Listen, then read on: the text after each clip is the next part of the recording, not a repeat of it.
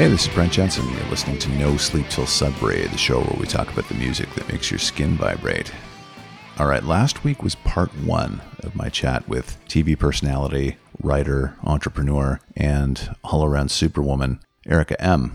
And because our chat went long, it was divided into two parts. This week is part two of our discussion. So let's take up right before where we left off last week, talking about Erica's new podcast. Here we go. Actually, I'm working on a podcast. Oh. That it's going to launch in the next couple of months, probably. Mm-hmm. It's called Reinvention of the VJ. Oh. It's essentially me interviewing all the on-air people from Much Music. I like that. About who they were before, what life was like during, and then how they reinvented from their time at Much. Oh, wow. What they did, how their skills at Much Music helped them, how their, the sort of trail of Much Music notoriety may have negatively affected their careers or their lives. So it's hopefully will be filled with useful insights from people who are no doubt going through their own transition thanks to the wonderful pandemic that we're experiencing. A lot of people have lost their jobs or their jobs are no longer relevant. They have to pivot. So I'm hoping that by hearing stories of people who you once knew and how they are transitioning and have transitioned over the years will be helpful. Oh, certainly. Obvious question, John Roberts. That is going to be a very interesting one, won't it? If he'll do it, because he really doesn't acknowledge his time at Much very much. So I don't even know if he'll do it anymore. That's a shame. We're sort of, I feel like he's kind of blocked me from his life. Are you kidding? That's awful. To a more professional life. Oh, that's not cool. I don't like that. Well, whatever floats his boat. Look, he's on Fox News, so whatever. Yeah, exactly. He made his choices. Wait, yeah. I grew up a hard rock and a metal kid. I used to watch the Power Hour all the time. And it was funny. He put on that goofy leather jacket with the chains on the back, and Thor came in and blew up like hot water bottles and stuff like that. So, on one hand, I'm sure he looks back on that and goes, oh. But on the other hand, you can't ignore your roots like that. Of course not. He learned incredible skills. When we were on Much Music, it was live for 4 hours at a time, no script. Yeah. So the skills that we've all learned, at least those of us in the early days, because I think that there was more scripting and more coaching and more hand-holding throughout the years. But in the early years, so let's say the first 10 years, there was none of it. And it made us all very capable and strong and gave us incredible skills that prepared me, at least, to be an entrepreneur. And it gave me that resilience. I think I already had it, but it gave me the opportunity to test out my resilience and to take on different kinds of opportunities while at Much and to put myself out there with people taking pot shots at you on a daily basis. You have to build up a really strong core of self-esteem, which is what drives success, right? Absolutely. What better foundation could you have to thicken your skin than to be on live national television for 4 hours a day, really? It was sink or swim. Absolutely. I don't swim very well. We don't sink very well either. So, that being said, I've got your songs here. Now, you have got 6. I said sue me. Sue me. I'm picking 6. I wish it could have been 55, but obviously there are time constraints. But it's really hard because what I wanted to do when I picked those songs was to use them as a sort of jumping off point at a time of my life. And why each song makes my skin tingle. And each does for a different reason. Okay. So the first one, I'm just looking at them now and I'm thinking, okay, I'm going to try and figure this out before you tell me. But the first one is Crosby, Stills, Nash & Young, Helpless from the Deja Vu record in 1970. Yeah. Now that has to be listened to on an 8-track for it actually make your skin tingle, Wow. which is what I used to do in my parents' car driving from Montreal to the summer camp that they bought when I was 5 years old Okay. in the middle of nowhere, Ontario, a small town called Arden, Ontario. Mm. And that's why there is a town in North Ontario. As we drove along Highway 7 for 4 hours to camp along a 5-mile camp road, nobody was like we would go there and it was empty aside from me, my family, my uncle, and some groovy grown-up teenager counselors who would hang out at camp in the spring and fall and sometimes the winter. Yeah. And my uncle's musical taste informed me. My parents were sort of hippies. Mm-hmm. I mean, like what crazy family would buy a summer camp when they were 25 years old? Wow. And also what crazy parents would send their kids to summer camp in the middle of nowhere, run by 25-year-olds. So that's a whole other story. But music, 8 tracks in the car, Crosby, Stills, Nash & Young was one of the biggest ones. So I must have heard that about 2,000 times, the whole album. Yeah. Yeah. Don't you think the concept of 8 tracks was just so ridiculous? You know, there was this big thing to be able to have a stereo in your car, but then the programs always got in the way, right? Because I had 8 tracks too when I was a kid. I'd like Triumph Progressions of Power, but it would like stop and you'd hear this and then it would start over again in the middle of a song. I always thought that was so funny. Well, I think it was good because didn't it never stop? No, meaning it was like on a loop, right? It did. It continued, but like what would happen would be there was 4 programs, and in between programs, it would actually you'd click them, jump, and there was this huge click, like sometimes right in the middle of the song. Yeah, I remember that. Yeah, but well, it was what it was. I mean, I didn't question it. It just was how we listened to music at the time. Oh yeah, and it also formed my initial love of music. Mm-hmm. Because I would be stuck in the car for hours and it would speak to me. Mm-hmm. So when I listen to it now, my skin tingles because it reminds me of being a kid with my parents. Music is so emblematic of your childhood in that way. I listen to this on Sunday mornings a lot. Deja Vu, this whole record is fantastic. But yeah, it just takes you right back. And that's one of the magic aspects of music for sure. Yeah. Yep. So next, Erica, is U2 and I Will Follow. Tell me about that.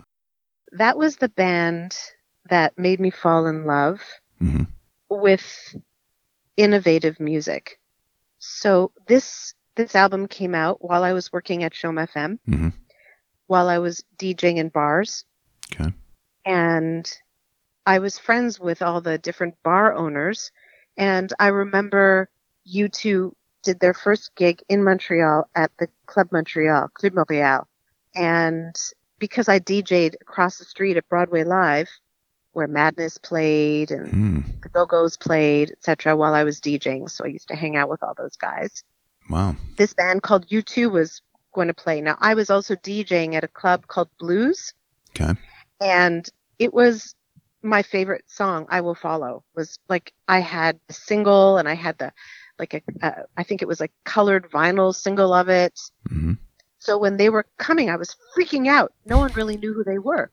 And so I went there in the afternoon when they did their sound check. And I walked up to Bono at the time and I said, "Hi, my name's Erica. I love you so much." But it was kind of cooler than that. Yeah. I was very new wave and punk. I had the best leather pants, ripped shirts. I was into Susie and the Banshees, Gang of Four. Oh, nice. I mean, I was DJing in alternative clubs. Yeah. So he was really nice. And he said, "You should go into PR." Because I was saying I also worked at A&A Records at the time. And I said, "I sell your record to everybody. I play it all the time when I DJ in the clubs." And he said, "You should go into PR." And I was like, "What is that?" How old was I? I was probably 18 or 19. So I researched it. And I ended up going to university in Ottawa to study communications because of Bono. But while I met him, he also said to me, you should keep in touch with us. And I think the manager gave me his phone number. Wow. Or something. And they were playing in Ottawa that next night. So I called the manager and I said, can I come? Yeah. And he goes, sure. So I drove to Ottawa the next day and ended up going backstage with the band. Mm-hmm. And they're just so polite. They're not pigs like a lot of bands. They're just, and I was never a groupie. I just wanted to be around the magic. Yeah. So I was backstage with them and I stayed out really late. Okay. I drove back to Toronto and I slept in. And I remember that I got fired at my job at the record store. Oh, I was working at Sam's at that time, Okay. Sam the record man at the time in Montreal. And they fired me because I slept in. Oh. But I thought it was, a valiant way to lose one's job. Yeah. Was to be spending time backstage with U2, who no one had heard of at the time. Like they were playing at Barrymore's at the time, small little bar in Ottawa. And I since spent time with them in other places, and their music made my heart sing because they had something to say. Mm-hmm. And I really have always been uncomfortable with the concept of being an asshole because of you're in rock and roll. Mm. I hate drugs. I hate stupidity and moronic behavior. And I feel like a lot of bands joined bands so that they could be that. Yeah. And I felt like U2 was much more cerebral and kind. So they were my band. Wow. And it all started with I Will Follow.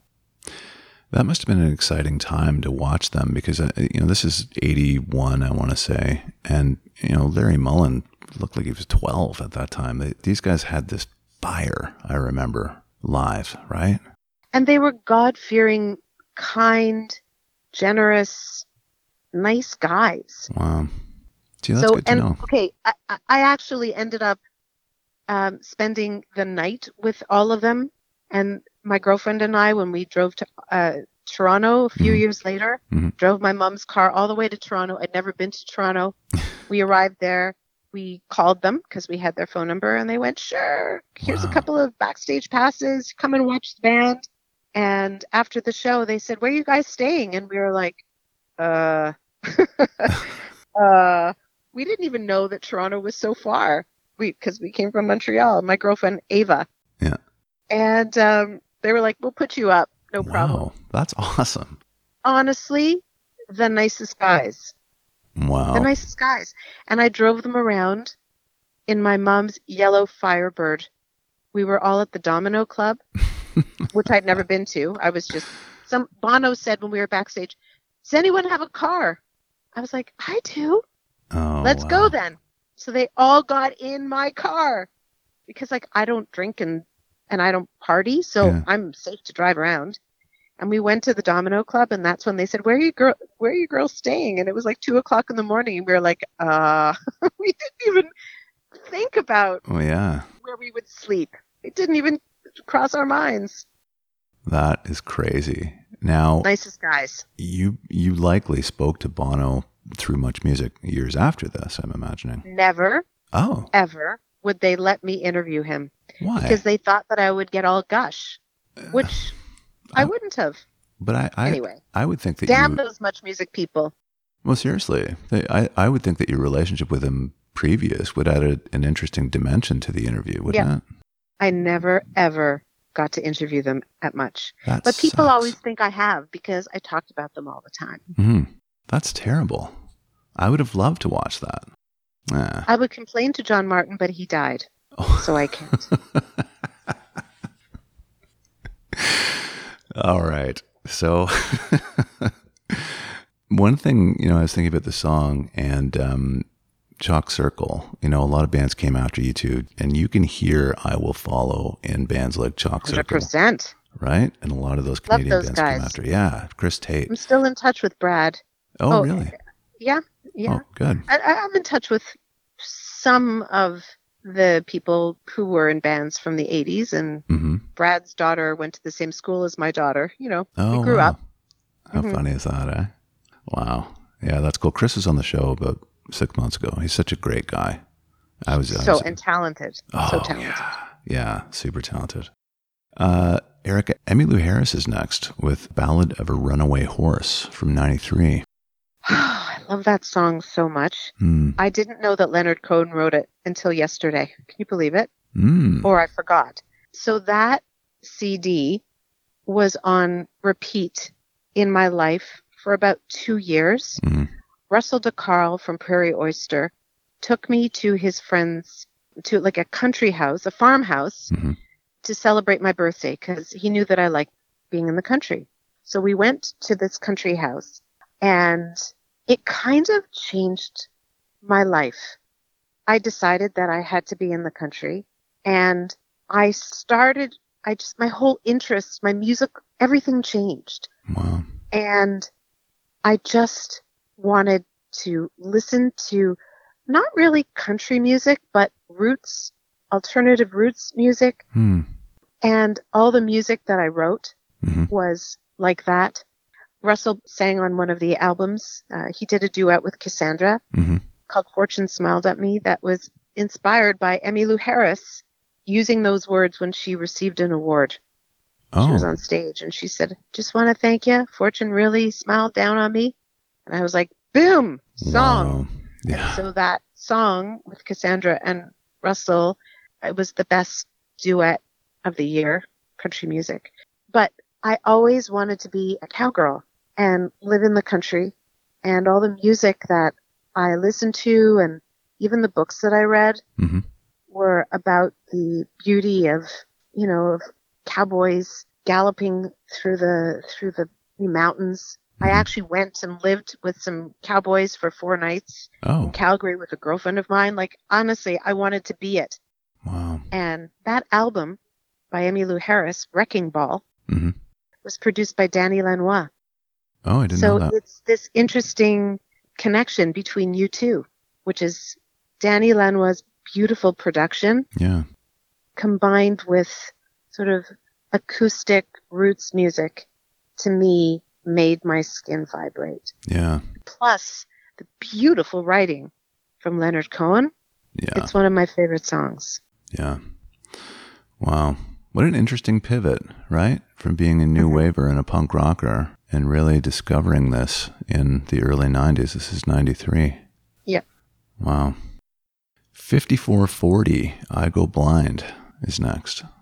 That speaks to my time at Much Music and how much I loved the circles that I was traveling in. I became friends with the guys in 5440. I guess they would be, in a way, the Canadian version of U2. They were a band with a brain. They were a band with strong beliefs. They were really nice, and I loved their music. So my girlfriend Jackie and I became their groupies. We would go to all their shows, hang out with them all the time. When I say groupies, that is not to suggest that we would fool around with them, but rather we were all friends. We were part of a sort of a friend group. Yeah. That included Pursuit of Happiness as well. Oh, Moberg. And some Honeymoon Suite. Cool. I was friends with all the bands. Yeah. And, but in particular, 5440, I have a real soft spot for them. And I actually saw them play live last summer when bands played live at the Key to Bala in Muskoka. We drove all the way up to see them. And it was really nice to spend time with them and, hang out and reconnect and meet, Neil's daughter, who's a full-on talented adult, etc. Wow. Crazy. Yeah. Because our kids are really a reflection of time passing. Yeah. And that night, my son and his buddy picked us up staying at a friend's cottage because the parents were drinking. And so the kids picked up the adults. And I thought that was just perfect. Yeah, prescient. That's so funny. I actually saw them in January in Oshawa, 5440. They played the music hall. So good, right? They're fantastic. Yeah. Yeah. Great. Okay, Cassandra Vasic is next. Which face should I put on tonight? Now, you wrote and produced this. Yeah, this is from one of the albums that won Junos. This song, I chose this song specifically because the album, although it won Juno Awards, really has had modest success in terms of people knowing about it and people hearing it, because it's kind of an odd style of music. It's roots music. There's not a lot of radio that would play that kind of music. Mm-hmm. And when the album came out, there was no YouTube or, sort of democratized media at the time. It was still all mainstream media. So it's hard for people to discover it. It was played on country music, but this song would be more alternative. Lyrically, this song I think is so relevant today. I have a 16-year-old daughter, and our obsession with superficiality, with Instagram and face tuning and facades, I think really it sort of is reflected in the lyrics. Yep. For me, the song was about people assuming they knew me because they watched me on TV, which was just one small part of me. You didn't know who I was or what books I read or how I felt inside. Mm-hmm. So I built up a facade. And although I was very authentic, I always talked about what was true. I didn't talk about my private life, which was big. And I felt that I still feel that this song really reflects a time in my life, but I still think that it is very relevant today for where we are, where we find ourselves in the Kardashian world and people obsessed with Instagram. And I'm hoping that one day someone like the Dixie Chicks would cover it. It might happen. 30 years later, too. Great points about Instagram and YouTube and Duckface and all that nonsense. It's so silly. Jann Arden is next with Good Mother. Well, I thought this was the best song to end on because motherhood changed my life.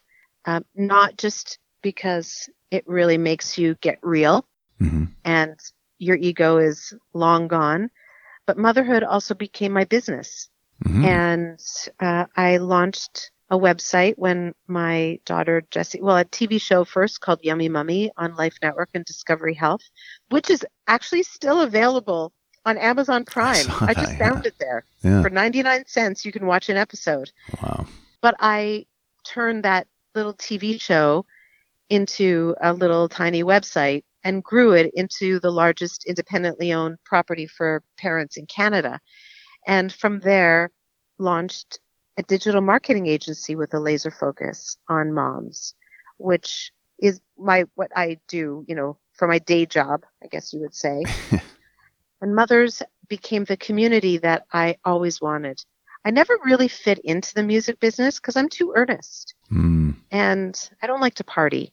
I just like to be nice and be real. Music business isn't like that, which is why I left Much Music. It became trite to me after a while and superficial. So my community of moms that I built became life-saving for me and obviously for thousands of moms around the country.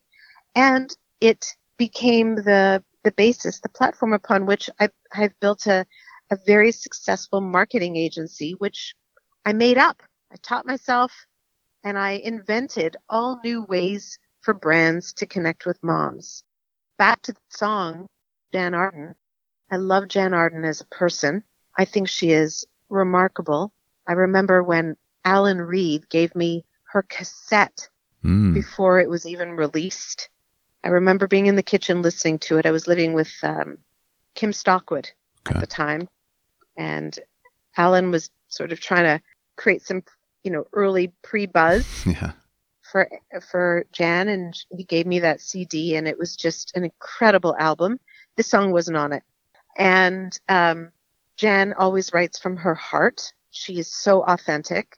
She really is the antithesis of most rock stars. Yeah. And I lost my mom last year. Oh, sorry. And my mom was my best friend. So the song means a lot. I'm sure it does, yeah. Thanks for sharing that. It's a great song. And Jann Arden just has a fantastic voice, too, doesn't she? She just sings with her soul. Yeah, yeah. And she's not afraid to be vulnerable and to be cheesy and down to earth and wacky and not be perfect. Yeah. And I really relate to her. And in fact, I adore her. I think she's spectacular in every way. She is very much real deal. You can see that, through her social media and everything else. Yeah. I made my daughter go to Mariposa. My kids. Okay. And Jan Arden was the last performer that night. And my kids were asleep. And I woke up Jesse, my son Josh, get up. Yeah. This is the song. And she started playing it and I started weeping. Oh. And my kids looked at me like, my mother is crazy. Oh. I was like, don't you get it? So. Well, you know what? They will. They will when they get older, I think.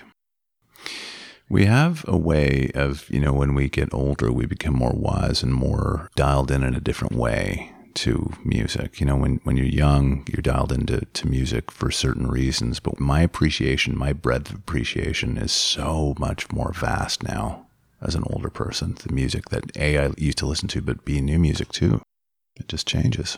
So right now, as I sit on my boathouse, my phone is messing with my ear and your soothing voice is drifting away. So if you can speak a little louder over the geese that are flying over my head, that would be really great. No, I just said when we're kids, we're dialed into music for different reasons. But for me, when I got older, my breadth of appreciation for music just became so much more vast in terms of the message and what the music offers, Yeah, for sure. Yeah. Although I really did resonate with I Think I Love You from David Cassidy. Oh, that spoke to me. Partridge Family. That message. David Cassidy was just compelling, strangely, for boys and girls. I was fascinated with that guy for some reason. I wanted to grow my hair like him. I wanted to be David Cassidy. That was my first concert that my dad took me to. And it says everything about me. I knew every word in every song. And he came out wearing sort of an Elvis Presley style, white, sparkling, glittering jumpsuit. And he started singing and the girls started screaming. Yeah. And they didn't stop. And I started crying and I said, Daddy, take me home. I can't hear him sing. Earnest even at 12. Oh, that is funny.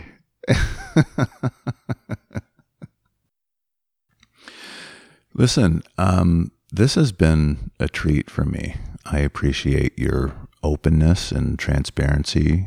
I can't thank you enough for this, Erica. I really enjoyed it. Thank you.